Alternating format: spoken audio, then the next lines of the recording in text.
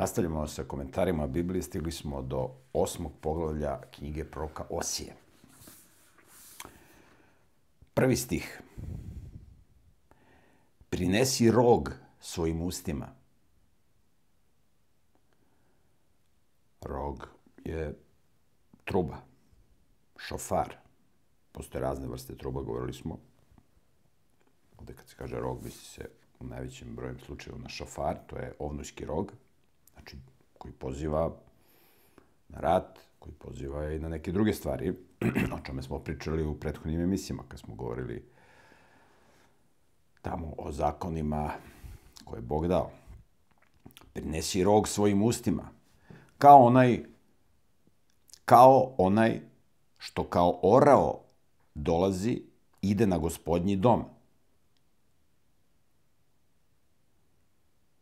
Jer su prestupili moj savez i prekršili su moj zakon. Vape ka meni, Bože moj, mi Izraelci, mi te poznajemo. Znači, prinesi trubu da pozivaš na rat, na boj. Kad dolazi rat, na Gospodnji dom. Znači, Bog će da uništi svoje mesto prebivališta na zemlji. Postoji jedno posebno mesto na brdu Morija u Jerusalimu, gde je sazidan hram. Na tom mestu je Avram išao da prinese svog sina. Ja sam o tome pričao. Naravno da Bog ga nije pozivao da prinosi svog sina. Ovo pričam zato što mnogi preskaču, ne gledaju emisije redom, pa onda im neke stvari nisu jasne. Nego vide neki naslov koji im je zanimljiv u ovom serijalu Komentari, pa onda gledaju specifično tu emisiju. To sam primetio. Znači, na brdu Morija, to je tamo gde je danas džamija sa zlatnom kupolom, gde je džamija Al-Aksa, tu je nekad bio hram, Božji hram koji je sazidao Solomon. Na tom brdu, gde je sazidan hram bio, koji je posle srušen, tu je Avram išao da prinese svog sina, Isaka. Avram se molio Bogu i rekao, Bože, znam da će doći Mesija, znam da će doći taj Gospodnji dan. Molim te, daj da ja doživim da vidim taj dan. Daj da ja vidim taj dan, dan dolaska Mesije. I on se molio i tražio. I bio je uporan. I Bog mu ispunio želju. Kad je neko uporan, Bog mu ispuni želju. Isus kaže, Avram je tražio da vidi moj dan. I video je i obradovao se. Avram je tražio da vidi dan Gospodnji. Kada Mesija bude došao. I Bog mu kaže, hoćeš da vidiš? Uzmi svog sina, odvedi ga na brdo Morija i tamo ga prinesi na žrtvu. Avram je verovao u vaskrsenje. I znao je da Bog može njegovog sina ponovo da podigne. Ali mu je bilo jako teško da svog sina prinese na žrtvu. I on je tamo napravio oltar, rekao sinu da šta Bog traži od njega. Sin je jači bio, mogao da se suprotstavi. Sin je bio pobožan. On je verovao Bogu sve što Bog kaže. Oni su imali iskustvo sa Bogom. Ako Bog traži da se žrtvujemo, da se žrtvujemo. Evo. Da poginemo svi, ali da ostanemo na Božjoj strani. Isak je pristao da legne na oltar i da bude žrtvovan, njegov sin. Bio je jači od oca, mogao da se suprotstavi. Verovao je Bogu. I kada je Avram podigao ruku da zakolje svog sina, izveštaj kaže da mu se javio anđeo, znači Bog je poslao svog prenosioca poruke, jer anđeo na hebrejskom znači onaj koji prenosi poruku. I rekao mu, nemoj da to činiš, nemoj da prinosiš, nemoj da dižeš ruku na dete. Evo ti tamo ovna, pa njega prinesi. Ali Avram je osetio to što će nebeski Otac kroz oko 2000 godina osjetiti. Kada svog sina bude na Golgoti prineo na žrtvu. Kada stvarno ga bude prineo, kada bude dopustio da njegov sin Isus Hristos bude ubijen za grehe svih ljudi koji žele da budu na Božjoj strani.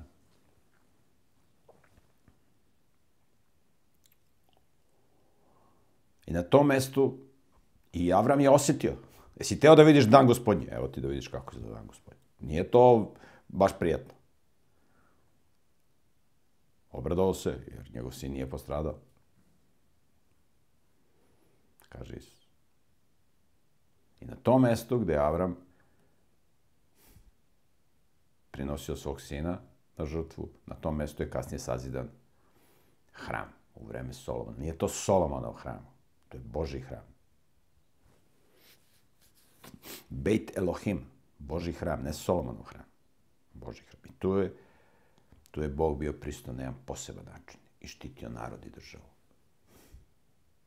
Nije im bilo potrebno naoružanje i krstariće rakete i helikopteri i avioni. Nevidljive avioni.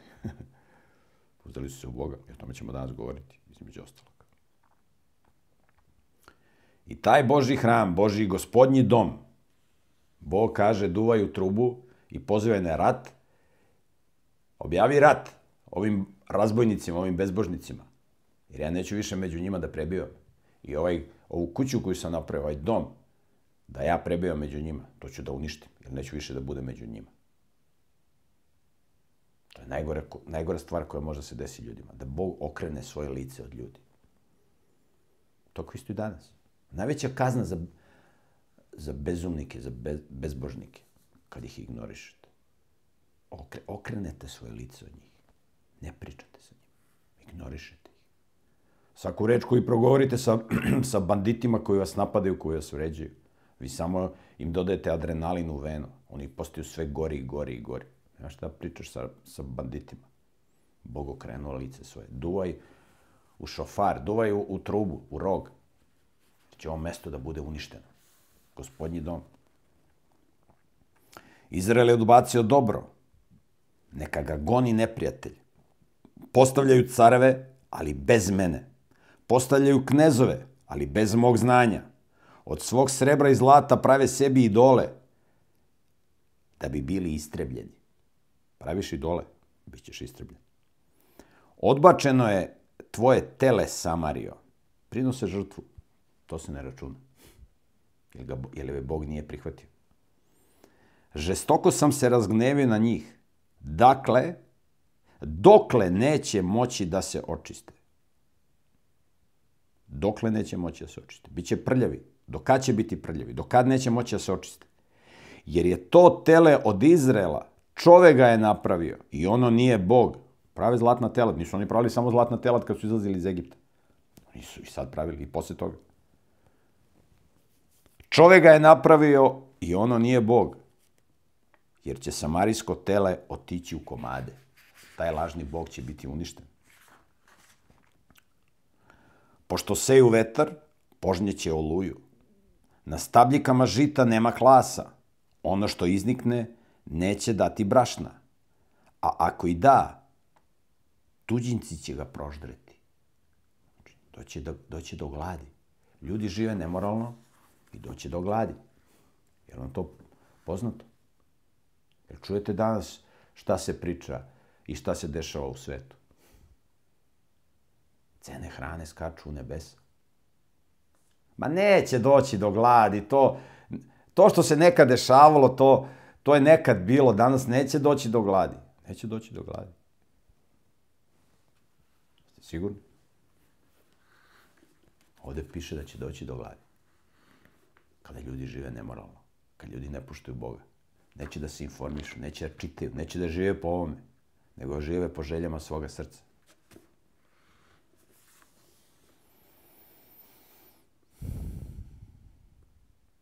Izrael će biti progutan, dospeće među narode kao posuda koju niko ne želi, jer su otišli u Asiriju kao svojeglava zebra, a Jefrem unajmljuje ljubavnike. bave se kurvarstvom. I premda ih unajmljuju iz naroda, ja ću ih sabrati i nakratko će biti u teškim bolovima pod bremenom cara i knezova. Jefrem je umnožio oltare da bi grešio, njegovi oltari služe mu za greh. Napisao sam za njega mnoge reči u svom zakonu, ali on za njih ne mari. Jefrem je jedno od najvećih plemena u Izraelu. Oni su bili predvodnik u tom severnom carstvu.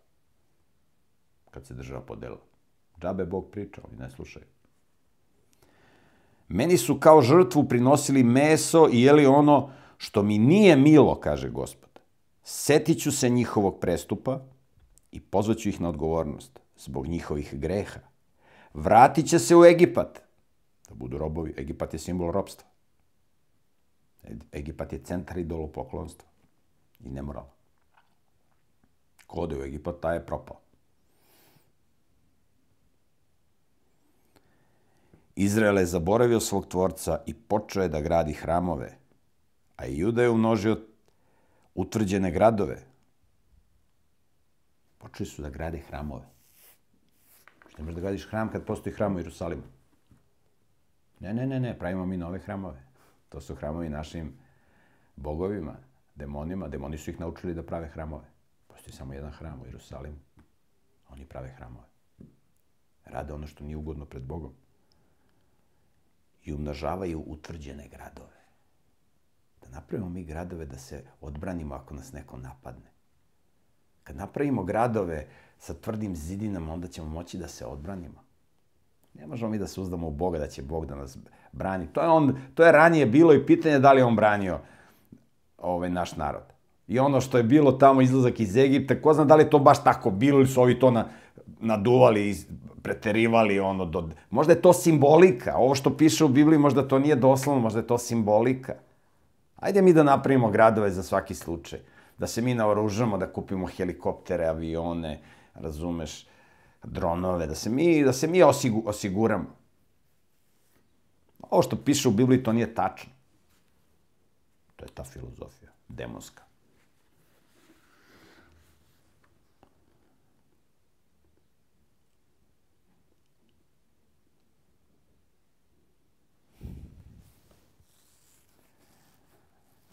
Izrael je zaboravio svog Gospoda i počeo je da gradi hramove. Kad zaborave Boga, onda grade hramove. A i Juda je umnožio utvrđene gradove. Ali ja ću poslati vatru u njegove gradove i ona će u svakome od njih proždrti utvrđene dvore. Znači, te gradove što ste napravili, to će da se razvali. To vaše utočište.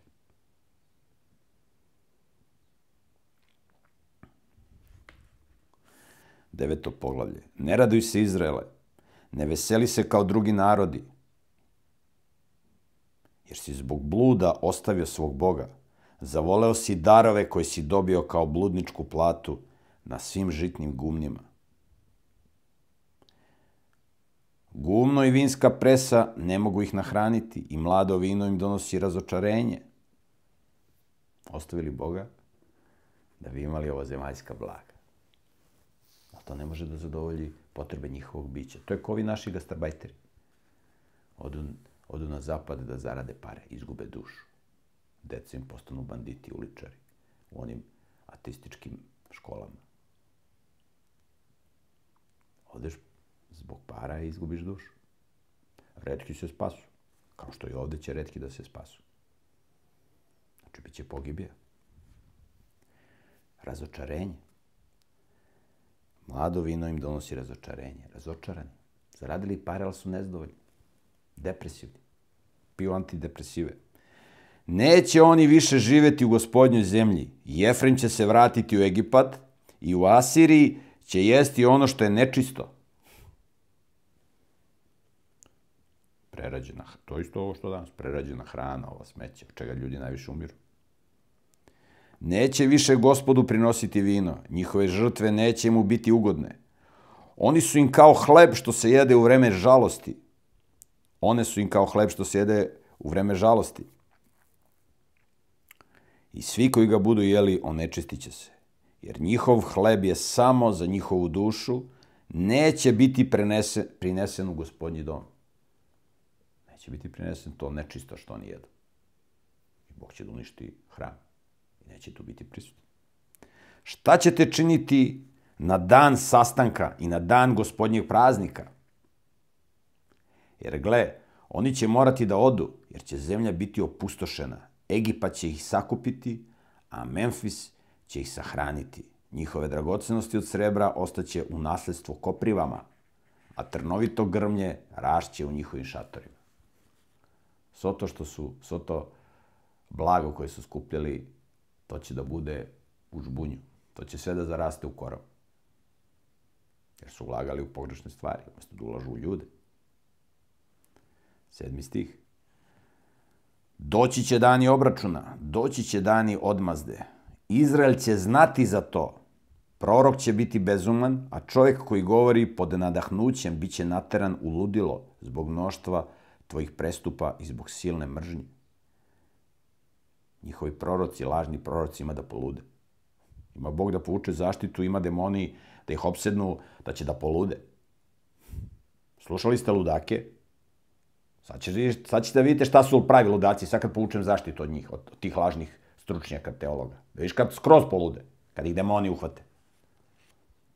Jefremov stražar bio je s mojim Bogom, a prorok, ptičarska zamka je na svim njegovim putevima. Mržnja vlada u domu njegovog Boga. Ogrezli su u pokvarenosti, kao u danima Gavaje. On će se setiti njihovog prestupa i kaznit će ih za njihove grehe. Bog će ih kazniti za njihove grehe. Našao sam Izrael kao grožđe u pustinji. Video sam vaše praočeve kao rani plod na smokvi što prvi put rađa. Oni su odlazili valu fegorskom i tom se Bogu sramotnom predavali. Predavali se, klanjali se Sotoni, koji se tamo predstavljao kao val, fegorski. Pa su postali odvratni kao i ono što su voleli. Jefremova slava odleteće kao ptica i nema rađanja, nema trudnoće, nema začeća. To je isto koji danas. Natalitet u minusu. Totalna moralna dekadencija. Niko ne brine o ženama, o majkama, o suprugama. Ljudi se bave drugim stvarima. Važnije je fudbal nego supruga. I žena. I deca. Kad ti ne ulažeš u žene, kako ćeš da imaš natalitet? Ulažeš u fudbalere. Sport. Kristalne lustere. Nema ovde kod mene kristalne lustere. Samo sam pogledao na gore.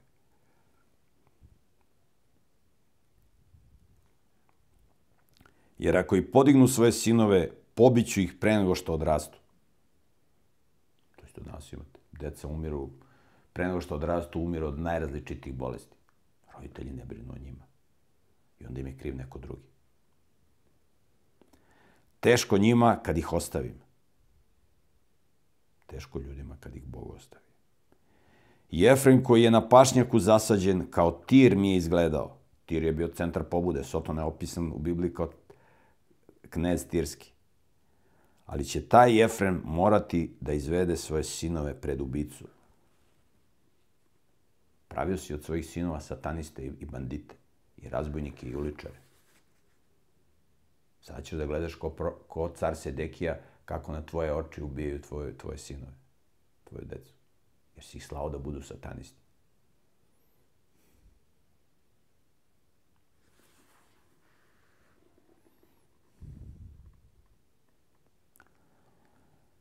Bio sam preki dan u jednom restoranu u Beogradu.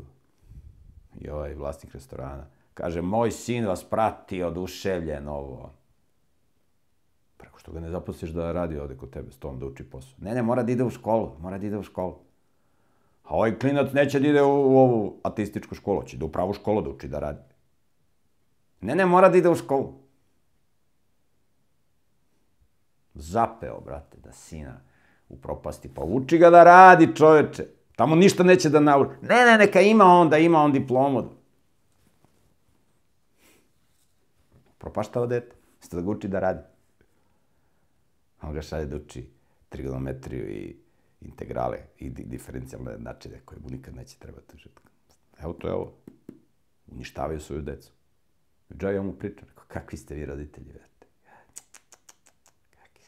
Evo, to je ovo. 14. stih. Gospode, daj im ono što treba da im daš. Daj im utrobu koja pobacuje i usahle dojke. To imate danas. Znate koliko ima pobačaja? Jer se u žene uopšte ne ulaže. Žene su mučenice. Usahle dojke. Znate ko je najučestaliji rak kod žena? Rak dojke. Taj organ se uopšte ne koristi. Žene ga ne koriste. Zašto? Zato što je majčinstvo prikazano kao najveća muka i najveća sramota i najteži posao. Razumete? Nešto što je najlepše, nešto što podmlađuje ženu, što je regeneriše, što je plemenjuje. Ali đavo je preko nemoralnih muškaraca učinio to nešto što je najlepše kao nešto najodvratnije, najteže. To je ovo. Evo, piše ovdje. Sve njihovo zlo bilo je u Galgalu, jer tamo sam ih zaista zamrzeo. Zbog njihovih zlih dela otereću ih iz svog doma.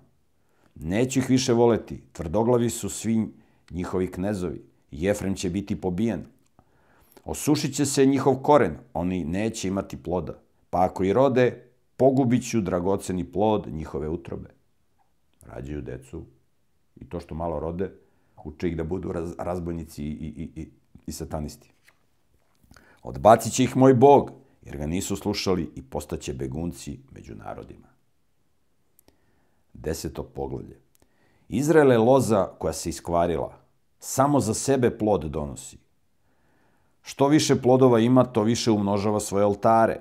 Što je bolja njegova zemlja, to on podiže sve ukrašenije obredne stubove.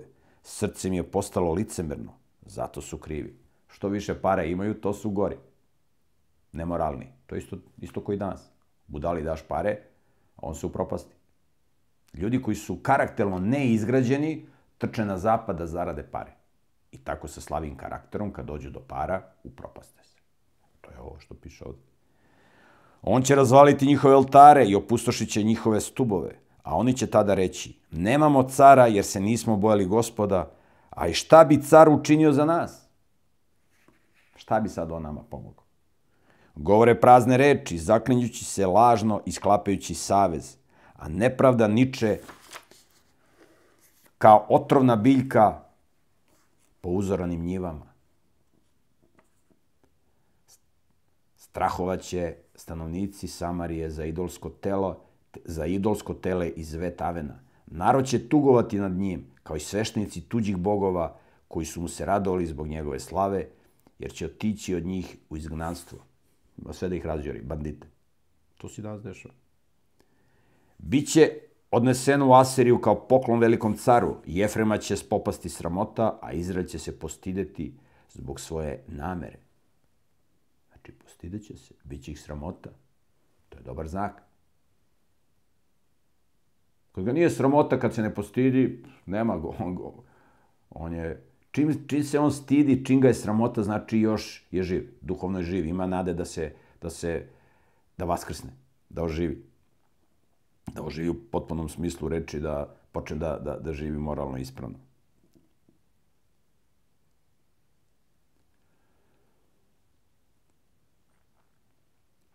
Nestaće Samarija i njen car kao otkinuta grančica na površini vode. Obredne uzvišice vetavenske, Izraelov greh, bit će uništene. Trnje i korov rašće po njihovim oltarima, a ljudi će govoriti gorama, pokrite nas, i bregovima, padnite na nas. Znači, govorit će planinama, padnite na nas, da ne živimo više. Kakva će ih sramota biti i kakva će strah da ih obuzme. Još od gavajskih dana traje tvoj greh, Izraele. U tome je narod ostao. U Gavaji ih nije sustigao rat protiv sinova nepravednosti. Čitali smo kako su idolopoklonisali u Gavaji. Kaznit ću ih kad ja to budem hteo. Kad ih upregnem da vuku svoja 2 greha, na njih će se sabrati narodi. Jefrem je bio dobro naučena junica, koja je rado vršila žito, a ja sam prešao preko njenog lepog vrata. Daću da se Jefrem upregne, Juda će orati, a Jakov će drljati.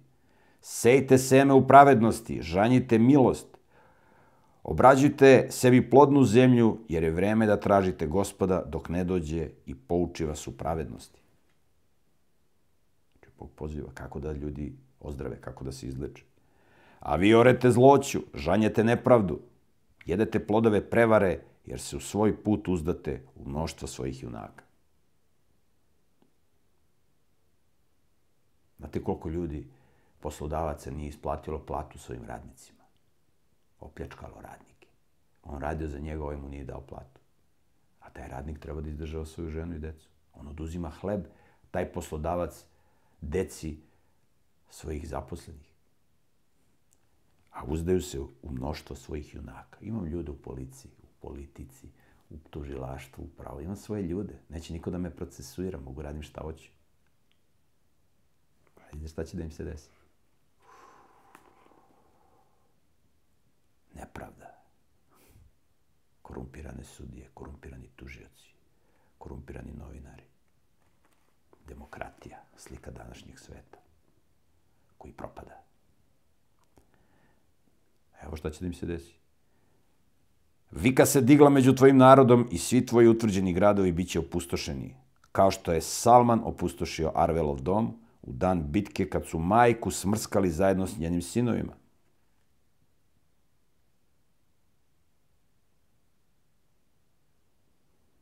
Udala se za budalu, koji nije brinuo o njoj, učila decu gadnim stvarima, udala se za satanistu. Šta će im se desiti? Pa desit će se ono što njen muž priziva. Tako će se vama učiniti i stanovnici Vetilja zbog vaše silne zloće. U zoru će nestati car Izraela. 11. poglavlje. Kada je Izrael bio dečak, voleo sam ga i iz Egipta sam pozvao svog sina. Ovaj tekst ima dvostruko značenje. Kada je Bog izveo Izraelce iz Egipta. Kad su se umnožili. Bog ih je izveo iz Egipta. Takođe, Isus Hristos je sa svojim roditeljima bio odveden u Egipat. Roditelji su ga odveli kad je tamo bilo ubijanje dece u Judeji, jer je rimski namesnik čuo da se tu rodio car judejski, pa je išao da ga ubije. Pa će neko njemu da preuzme vlast. Što su Izraelce više zvali, to su se više oni udaljavali od onih koji su ih zvali. Bog šalje proroke da ih pozivaju na pokajanje, oni sve gori. Prinosili su žrtve likovima vala i kad rezbarenim likovima, a ja sam Jefrema učio da hoda, uzimao sam ih na svoje ruke, ali oni nisu hteli da priznaju da sam ih ja izlečio. Privlačio sam ih užima zemaljskog čoveka, konopcima ljubavi i bio sam im kao oni koji sklanjaju jaram s njihovih čeljusti. Nežno sam ih sve hranio. Bog je brinuo o njima, pozivao ih na pokajanje. Neće se više vratiti u egipatsku zemlju, nego će mu Asirija biti car, jer nisu hteli da se vrate meni. Mač će besneti po njihovim gradovima, uništit će njihove prevornice, proždreće ih zbog njihovih spletki. Moj narod je sklon tome da mi bude neveran. Zovu ga ka onome što je uzvišeno, ali niko da se podigne. Kako da te ostavim, Jefreme? Slušajte šta kaže Bog.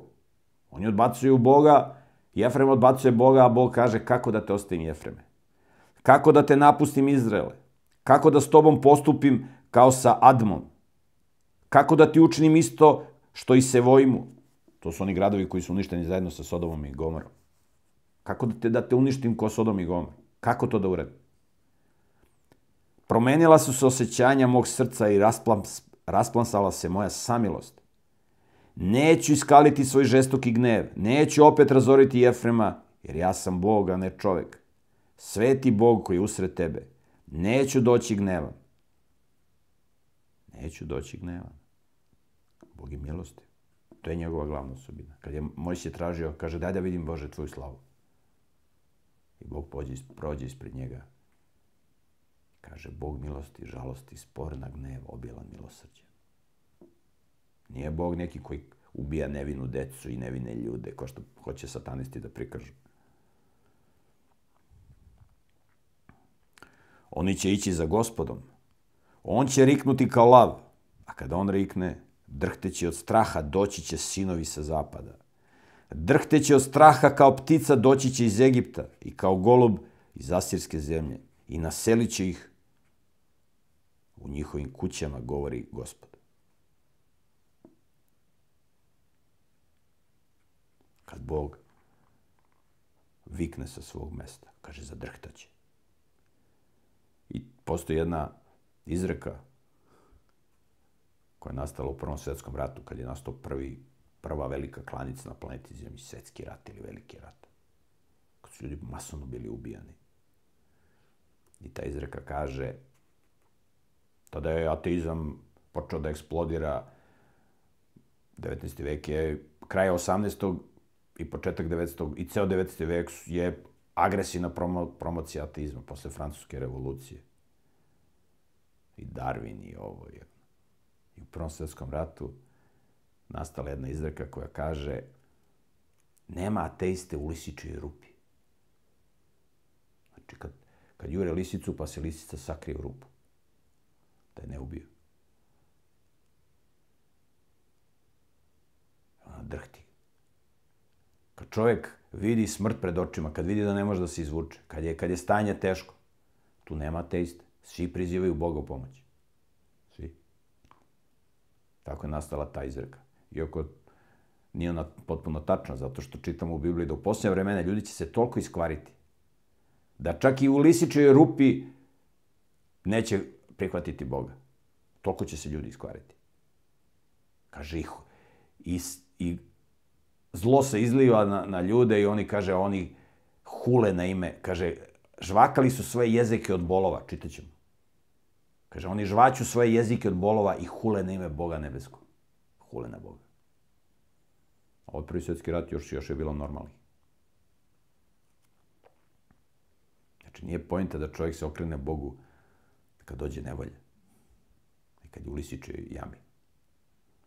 Nego kad sve ima, kad mu je sve potaman. Da onda bude najzahvalniji Bogu i da se bori da bude na Božjoj strani.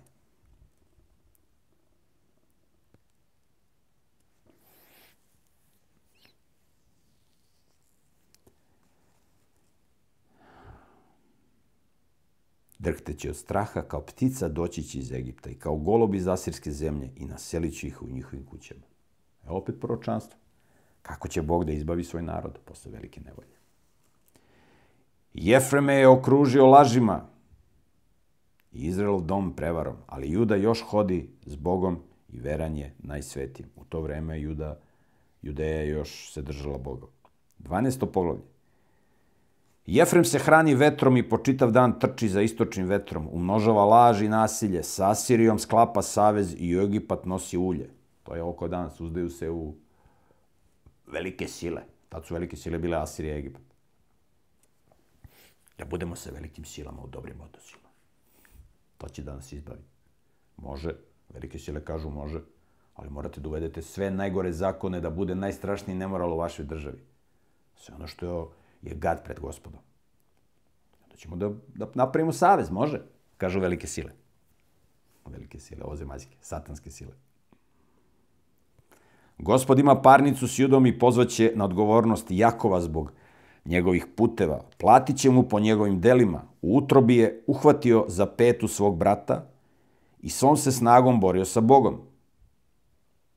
Jakov, Isakov sin, se rodio, čitali smo kako, bili su blizanci on i njegov stariji brat. I kasnije se borio sa Bogom, da mu Bog oprosti grehe. Borio se sa anđelom i nadvladao ga. Plakao je da bi izmolio milost za sebe. Plakao je da Bog prihvati njegovo pokajanje. Bilo mu je žao zbog greha koje je počinio, zato je plakao. Da ga bilo sramota. Boga je u vetelju našao i tamo je počeo da nam govori. to je Gospod Bog nad vojskama. Gospod je ime po kome se pamti. A ti se vrati svom Bogu, postupajući po dobroti i po pravdi. I uvek se uzdaju svog Boga. Trgovcu je u ruci lažna vaga. Voli da prevari. Jefrem govori, baš sam se obogatio, stekao sam sebi blago. A u svem mom trudu neće naći krivicu koja bi bila teža greh. Znači, ja sam krao, ja sam se bavio mahinacijama, ali neće niko otkriti to što sam ja radio. Ali ja sam Gospod, tvoj Bog, još od egipatske zemlje. Daću ti opet da stanuješ u šatorima kao u dane praznika. Govorio sam prorocima, dao sam mnoge vizije i preko proroka sam govorio u poređenjima. Radiš gadne stvari, bit će žestoko kažnjen. Ali će ostatak koji se pokaje biti vraćen. I to se stalno ponavlja kroz sve proročke knjige. Ne jednom, nego 1000 puta. Da ljudi razumeju i da shvate šta Bog planira i šta će Bog da uradi. Mnogima je džabe ovo što Bog piše. Ne, to se neće desiti. Mi smo duhovni Izrael. Možemo da radimo šta hoćemo. Važno je da verujemo. A kako živimo, to nema veze. U Galadu se ljudi bave magijom, govore neistinu, u Galgalu žrtvuju junce, njihovi oltari su kao gomila kamenja po uzoranim njivama. Jakov je pobegao u sirijsko polje, Izrael je služio za ženu je čuvao ovce. Ponekad je preko proroka izveo Izrael. Gospod je preko proroka izveo Izrael iz Egipta i preko proroka ga je čuvao, a Jefrem ga je svojim vređanjem razgnevio. I krv koju je prolio ostaje na njemu, njegov veliki gospodar, platit će mu za sramotu koju mu je naneo. Za to gadne stvari koje su radi, bit će kažnjeni. Ali postoji izbavljenje. Ostatak ostatka. 13. poglavlje. Kad je Jefrem govorio, ljudi su drhtali, bio je moćan u Izraelu, ali na sebe je navukao krivicu zbog vala i poginuo je.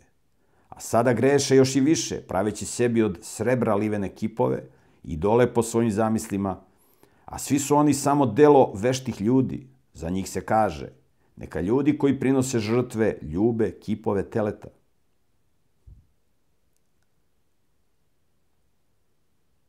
Pozivaju na idolopoklonstvo. To je nešto najstrašnije. Zato će biti poput jutarnjih oblaka i poput rose koja rano nestaje, poput pleve koju vetar raznosi s gumna i poput dima koji izlazi kroz otvor na krovu. Idolopoklonstvo. Isus kaže da žena može da se otpusti samo zbog preljube. Oni su se razvodili po Bibliji. Kad se čovjek oženi, on mora ženu da izdržava do kraja života.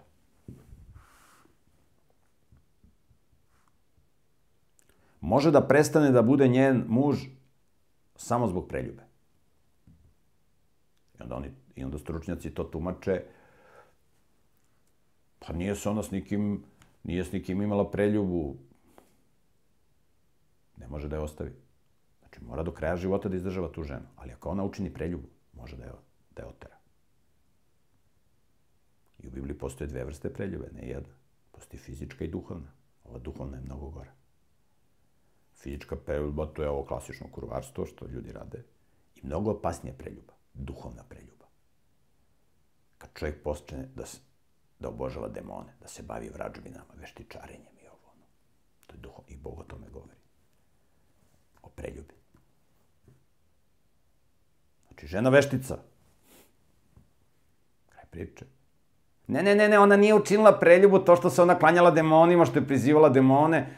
Ne može čovjek zbog nje da se zbog toga, razumeš, da se razdvoji. Pa čitaj u Bibliji šta je preljuba. Ovo je najstrašnija preljuba.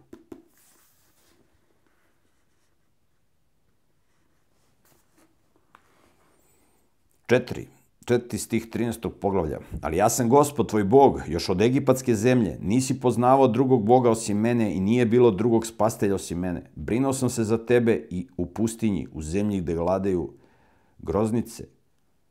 Nastili su se na svom pašnjaku. Nastili su se i srce se njihovo uzvisilo. Zato su me zaboravili. Ja ću im biti kao mladi lav. Vrebaću na putu kao leopard. Presršću ih kao medvedica koja je izgubila svoje mladunce i razdereću im grudi do srca. Činite greh. Znaš, to je kad te sretne medvedica koja je izgubila medvediće pa misli da si joj ti oteo mladunce. Nema ništa gore od toga. Te medvedica rastrgne. Kao što su one medvedice rastrgle, one bandite, one uličare što su napali proroka Elisija. Proždreću ih tamo kao lav, rastrgnuće ih poljske zveri. Sve to svalit ćete u propast, Izraele, jer si meni zgrešio onom ko ti je pomagao. Huliš na Boga koji ti je život dao, koji ti je sve dao.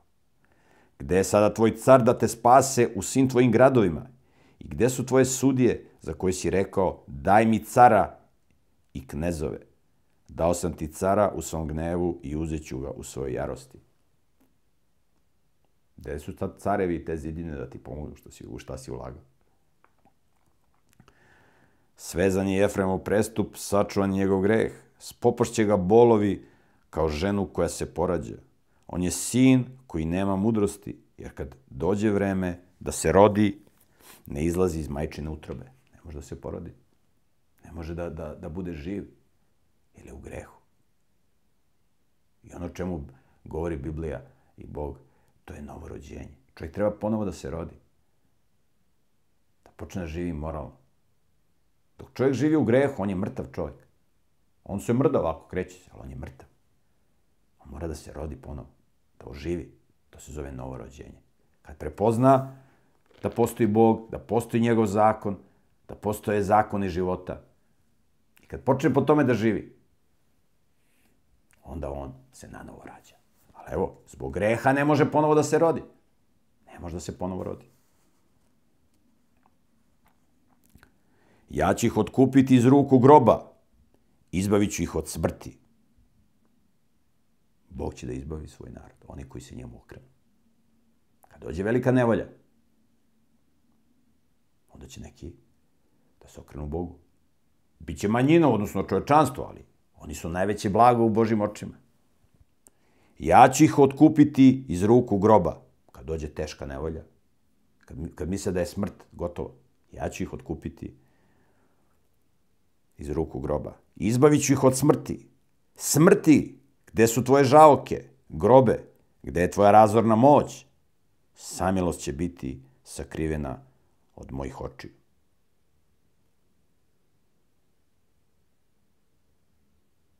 Znači, živite u grehu. Bog neće biti milostiv prema vama. A onda ovi koji se prizovu pameti, ostatak ostatka, Bog će da uništi smrt. Smrti neće biti. Sačuvat će ih od groba.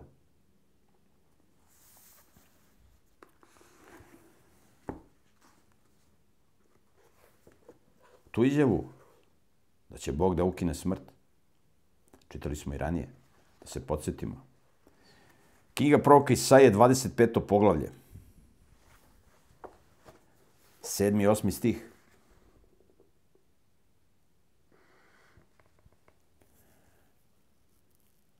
Na ovoj gori, gora Gospodnja, brdo Morija, da je hram, da će biti sazdan novi hram. Na ovoj gori on će uništiti koprenu koja pokriva sve narode. Pokrivač koji je raširen nad svim narodima. Ljudi žive u mraku, đavo im je stavio crne naočare da ne vide šta je istina, šta je pravda. Ljudi su totalno se okrenuli destrukciji i nemoralu. Slepi da vide ono što je ispravno. Na ovoj gori, u Jerusalimu, on će uništiti koprenu.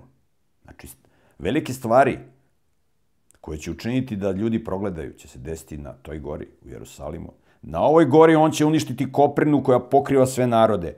Pokrivač koji je raširen nad svim narodima. Bog će da ukloni crne naočare. Zauvek će uništiti smrt. Gospod će obrisati suze sa svakog lica. Uklonit će sramotu sa svog naroda po svoj zemlji, jer je tako rekao Gospod. Bog će uništiti smrt.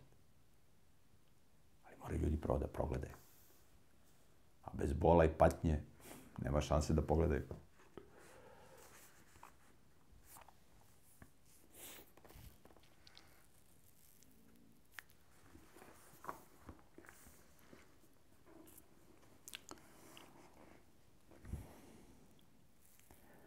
Ako i bude plodan, toliko da ga ima kao trske, doći će istočni vetar, vetar od Gospoda. Doći će iz pustinje i sušit će njegov bunar i sasušit će njegov izvor. Opljačkat će njegovo blago, sve njegove dragocenosti. Uzdaš se u blago i u ovozemaljske resurse. Skladištiš hranu u podrumu, a živiš nemoralno. Taj bunar što si iskopao, što ima vodu. Evo, bio je bunardžija, rekao ima 500 litara u minuti. 500 litara u minuti. To će da presuši, zato što živiš nemoralno. Ti se uzdaš u hranu, u podrum što si skladištio i u bunar koji ima 500 litara u minuti. To te neće izbaviti, jer živiš nemoralno. To će sve da ti se oduzme. Karakter je ključ spasenja. Karakter. Ne ulažeš u svoj karakter. Ne vežbaš se da živiš ispravno. Povređuješ i sebe i druge i tako Boga povređuješ. I zato će ono u šta se uzdaš da ti se oduzme. To je ono što kaže Isus.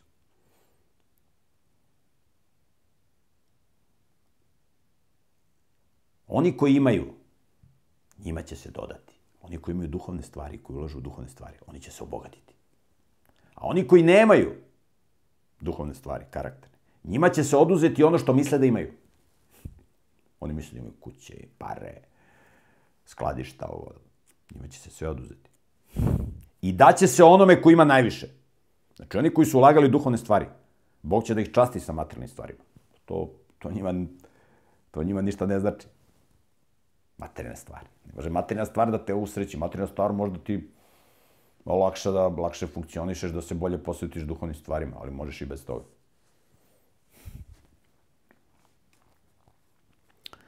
Samarija će nositi svoju krivicu jer se pobunila protiv Boga. Oni će pasti od mača, njihova će deca biti smrskana, a trudne žene rasporene.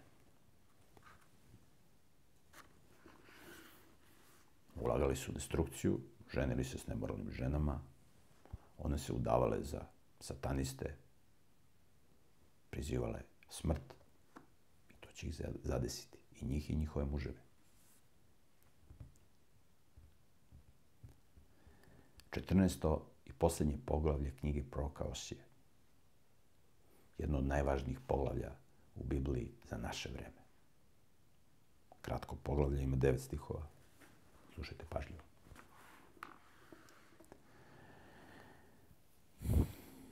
Izraele, vrati se Gospodu, svom Bogu, jer si u svom prestupu posrnuo.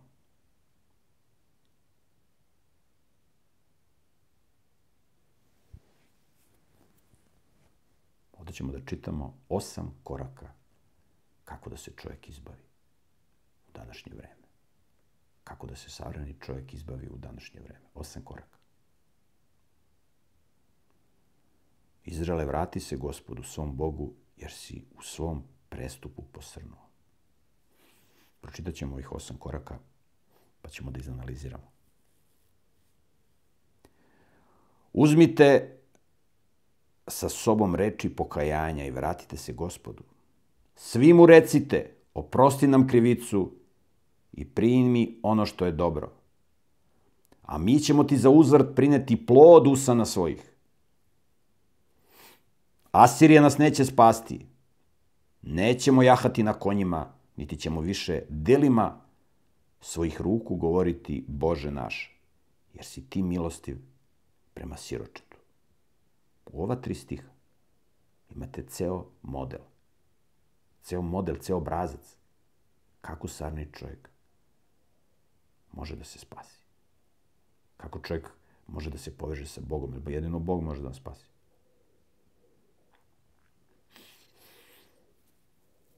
Prvi korak, ima 8, prvi korak. Vrati se Gospodu svom Bogu, jer si u svom prestupu posrnuo. Prvi korak.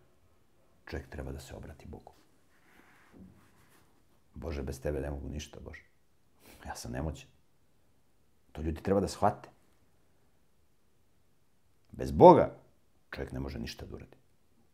I to Isus rekao, bez mene ne možete činiti ništa. Možete da imate resurse, možete da imate znanje, možete da znate Bibliju perfektno.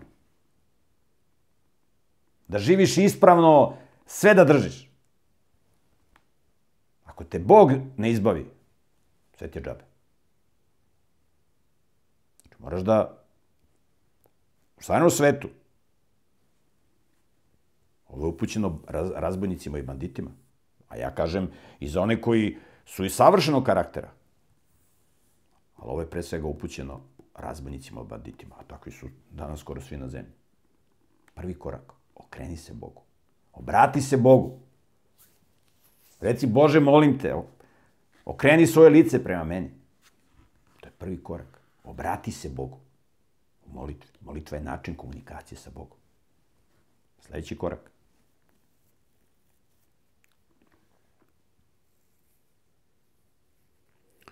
Uzmite sa sobom reči pokajanja.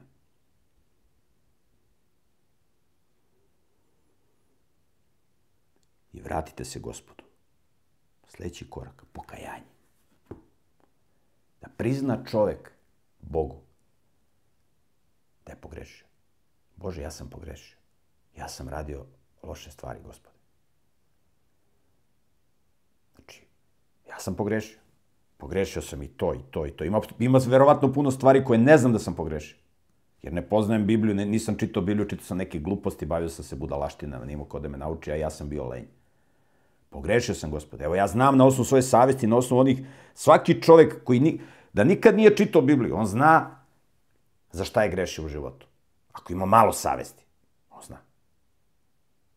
Znači, pokajanje. Da prizna čovek Bogu da je pogrešio. To je drugi korak. Okretanje Bogu, pokajanje. Sljedeći korak.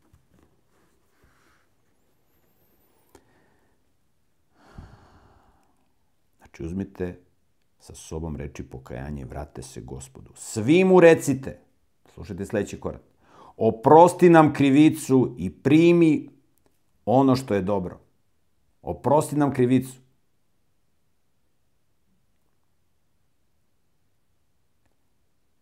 A mi ćemo ti za uzvrat prineti plod usana svojih. Znači, pazite šta je sljedeći korak. Oprosti nam krivicu. Znači, okrećeš se Bogu, priznaješ svoje grehe, moliš za oproštaj. Oprosti, Gospode, molim te. Znači, pogrešio sam. Oprosti. Ja priznajem svoj greh. A ne molim za oproštaj. Povredio si nekoga.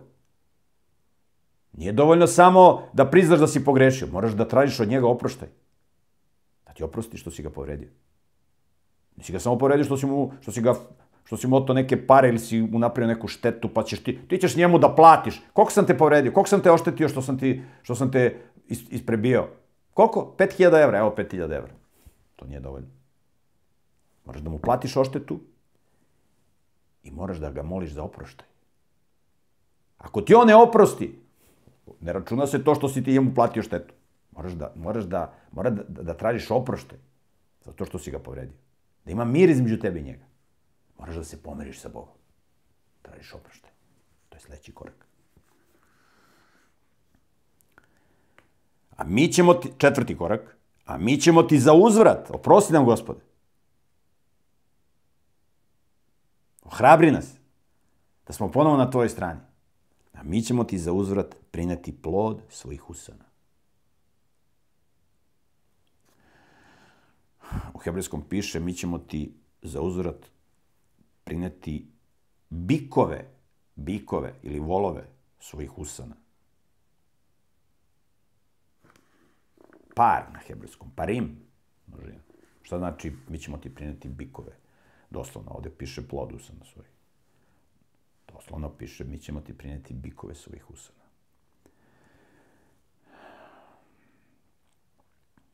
To je počelo da se koristi kada posle smrti Solomona, kada je za vreme njegovog sina došlo do podele države na severno i na južno carstvo, na Izrael i na Judu. Ili Judeju. U Judeji je bio Jerusalim i tu je bio hram gde su se prinosile žrtve. Žrtve nisu smele da se prinosi ni na jednom drugom mestu.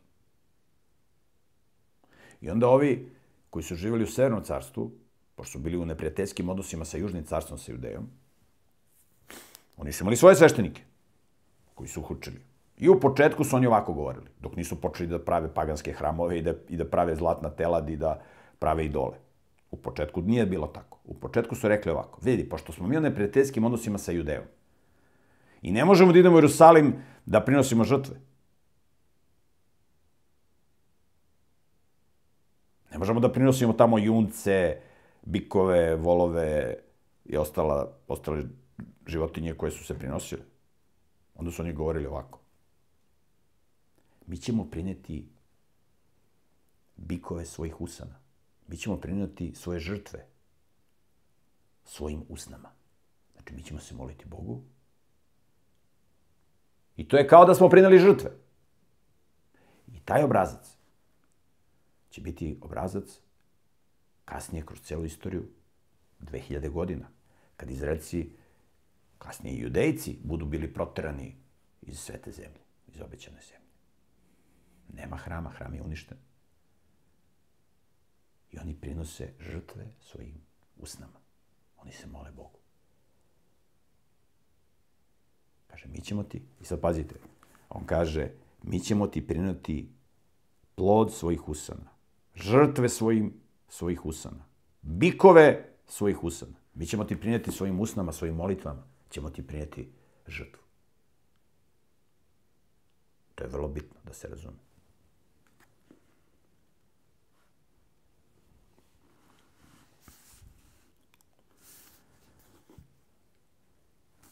Da pročitamo malo o tome. Da još ovo malo razjasnimo. Psalam 52.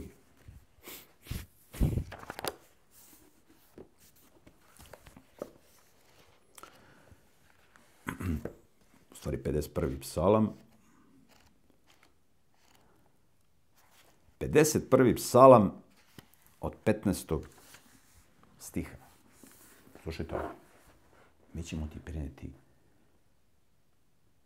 žrtve svojih usana. 51.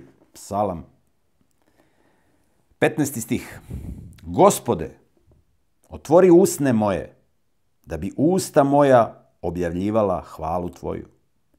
Da si žrtvu hteo, ja bih ti je prineo, ali za žrtve paljenice ti ne mariš. Nisu Bogu bitne žrtve. To je periferno. Bitne su, ali to je zadnje što Boga zanima. To je forma. Da si ti žrtve hteo, ja bi ti ih prineo. Ali za žrtve paljenice ti ne mariš. Žrtva mila Bogu je duh ponizan. Slušajte šta je žrtva mila Bogu? Duh ponizan.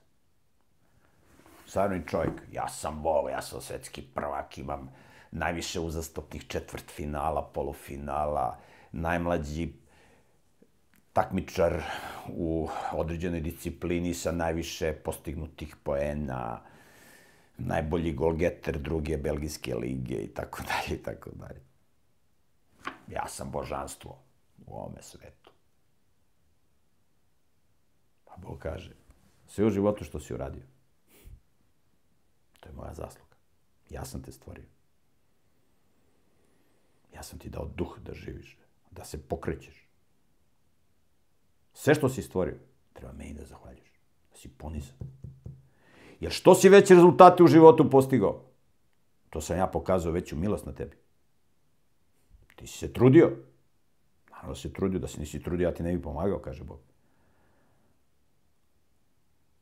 Ali ja sam ti pomogao. Treba meni da budeš, treba da si ponizan. I da se ne hvališ svojim rezultatima.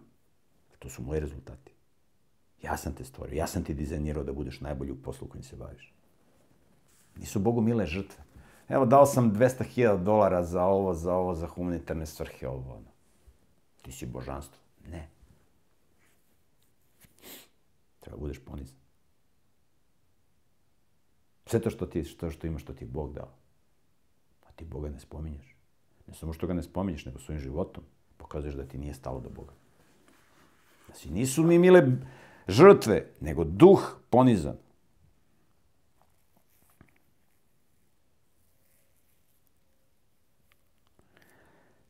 Srce slomljeno i skrhano, Bože, ti ne prezireš.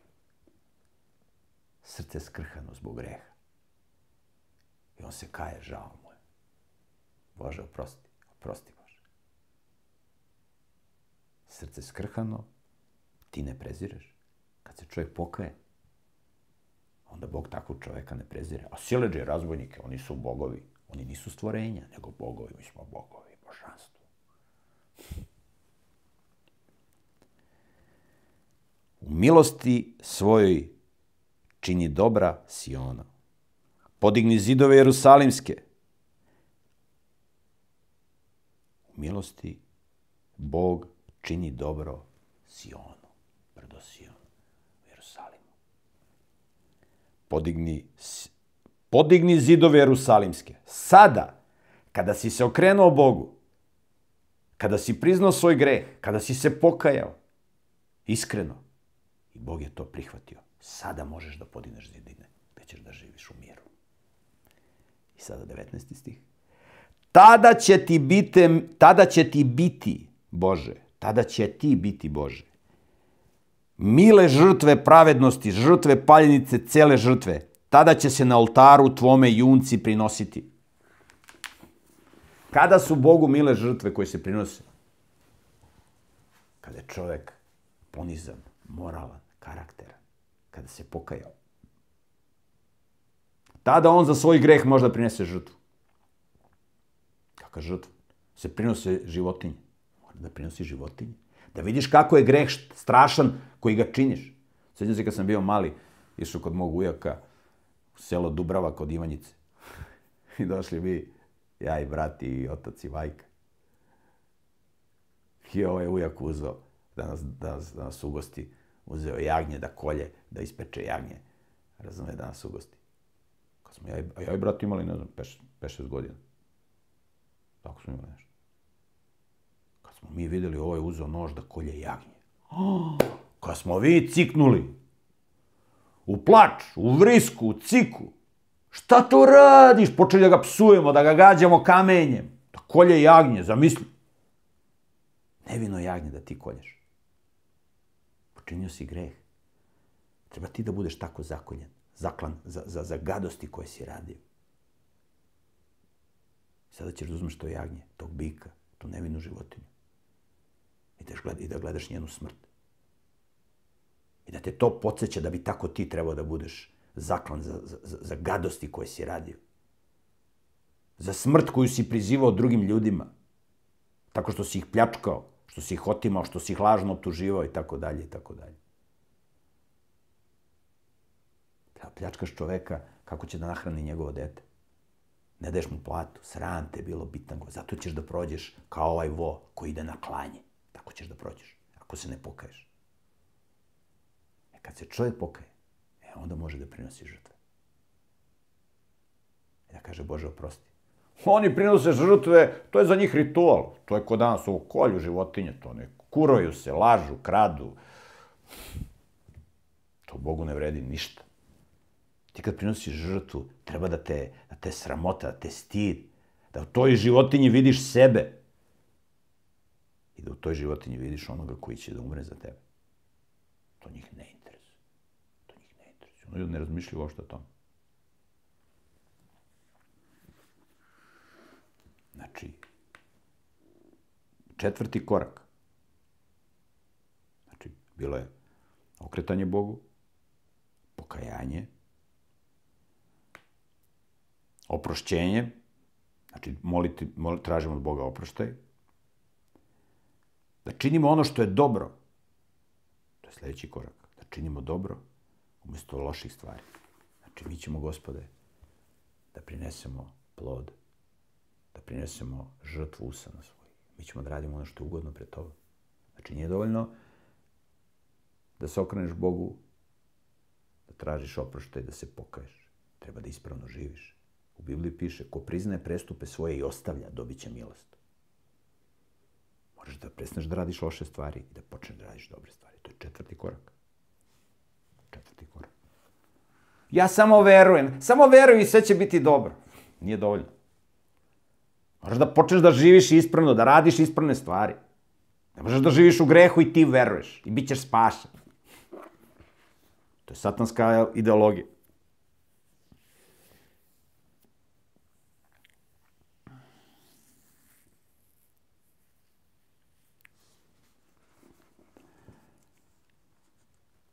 Pazite dalje. 3. stih 14. pogleda. Asirija nas neće spasti. To je 5. korak. Da prestaneš da se uzdaš u tuđu silu. Spasit će nas. Nas će Rusi da spasu i Kinezi. A sad ćemo se povezati sa Amerikancima pa će oni da nas spasu. A imam ja ljude u tužilaštvu koji će da me štite, a imam i u policiji. A ja sam visoko pozicioniran u ovoj stranci pa će oni da me štite. Uzdaš se u drugi, da će te izbave. Živiš nemoralno i uzdaš se u drugi da će te izbave. Prestaneš da se uzdaš u drugi, koji će te izbave zbog svog greha. Pa ste dalje. Znači, Asirija nas neće spasti. 5. korak. Da se prestane sa pouzdanjem u druge. Uzdaš se u Gospoda da će te izbaviti. Asirija nas neće spasti. Nećemo jahati na konjima. Znači, neće nas spasiti spoljni faktor. Nećemo jahati na konjima. U stare vremena konj je bio kao danas tank. Konji se nisu koristili za poljoprivredu. Konji su se koristili za ratovanje. Za prenos tereta koristili su se magarci. Konji su se koristili za ratovanje. Niti ćemo se, kaže, nećemo jahati na konjima. 6. korak. Nećemo se uzdati u svoju silu. Mi ćemo da se obračunamo sa njima. Mi ćemo da ih pobedimo. Mi ćemo da ih razbijemo, da ih pobijemo. Mi treba da se branimo, naravno. Ali naša glavna odbrana nisu naši tenkovi, naši konji, nego pouzdanje u Boga. To treba. Mi treba da budemo spremni da se branimo. Ne treba da budemo, razumete, neki beskičmenjaci. Treba da se, ali mi ne treba u to da se uzdamo. To nije pouzdanje. Znači, treba da se vežbamo da se branimo. I kad su ulazili u obećanu zemlju, Bog je razvalio Jerihonske zidove, pa su oni ušli i razvali ove Jerihonce. Ali da nije bilo Božje sile, ne bi oni nikad ušli u obećanu zemlju. Treba da budemo sposobni da se borimo. Ali ne da se u to pouzdamo, to će da nas izbavi. To je 6. stvar.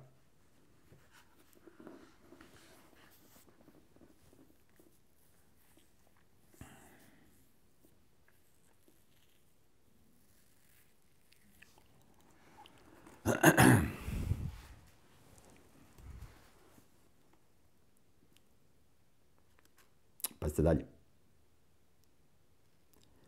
Znači, nećemo jahati na konjima, niti ćemo se više delima svojim rukom.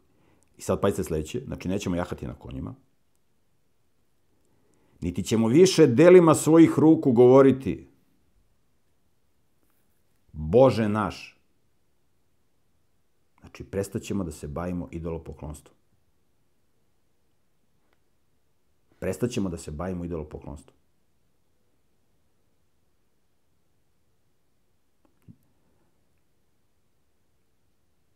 Niti ćemo više delima svojih ruku govoriti Bože naš, jer si ti milostiv prema siročetu.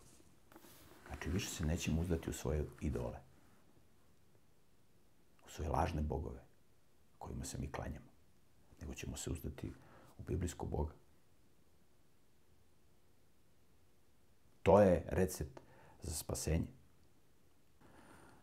Dakle, da rezimiramo. 8 koraka. Neki kažu 7, pošto je 7 broj punine. Znači, okretanje ka Bogu u molitvi. Broj 2.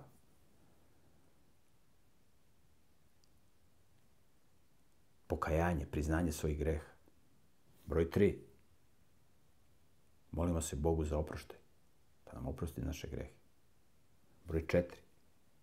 Prestanemo da radimo gadne stvari i počnemo da radimo dobre stvari. Sledeće. Neko možda ga računa i sa ovim 4.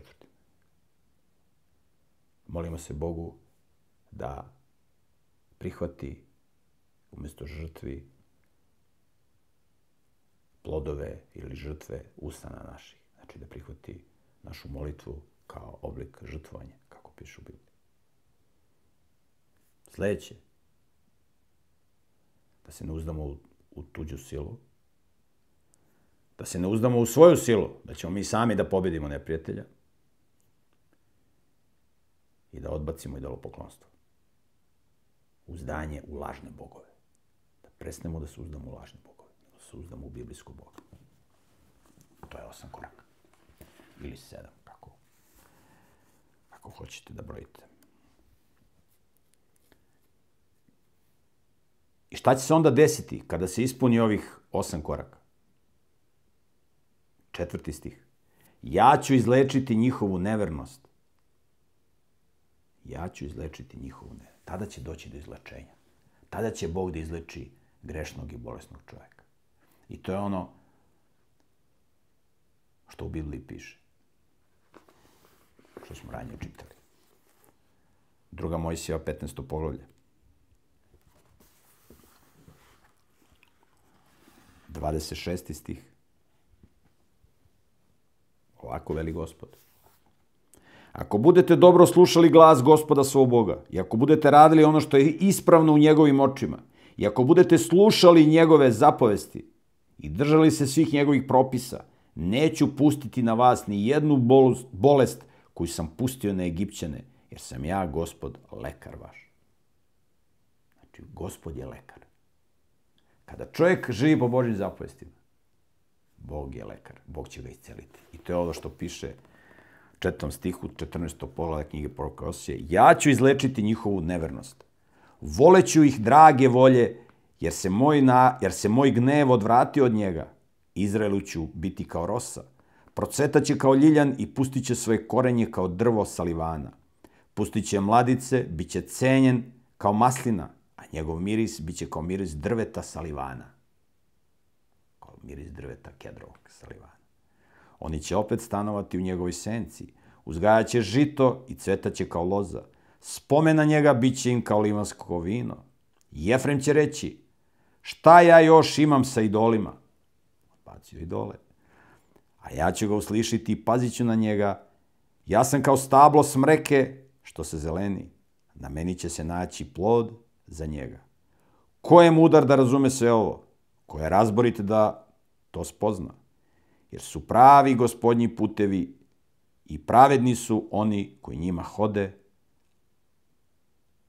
ali prestupnici posrću na njima. Znači, čovjek živi u grehu, čovjek živi destruktivno, ali postoji način kako da se izbavi. Videli smo korake, šta čovjek treba da uradi. U teoriji jednostavno, u praksi nije jednostavno. Najteže je menjati svoj karakter. Ko je junak? Pravi junaci su oni koji uspiju da pobede sebe. Da izgrade svoj karakter. S ovim smo završili knjigu proroka Osije. U sljedećoj emisiji, ako da Bog, proučavat ćemo i analizirat ćemo knjigu proroka Joila. To je bilo sve za ovaj put od mene. Imate u opisu ovog videa besplatnu Bibliju da pročitate i na ćirilici i na latinici. Možete i da kupite na ćirilici i na latinici. Ako nemate mogućnosti da kupite, javite se da vam pošaljemo besplatno. Imamo jedan fond za besplatno slanje. Za sada samo na ćirilici i samo u Srbiji možemo da šaljemo besplatno. Ako imate neko pitanje, imate u opisu ovog videa mail na koji možda postavite pitanja. To je bilo sve za ovaj put. Ako da Bog, vidimo se u sljedećoj emisiji. Pozdrav!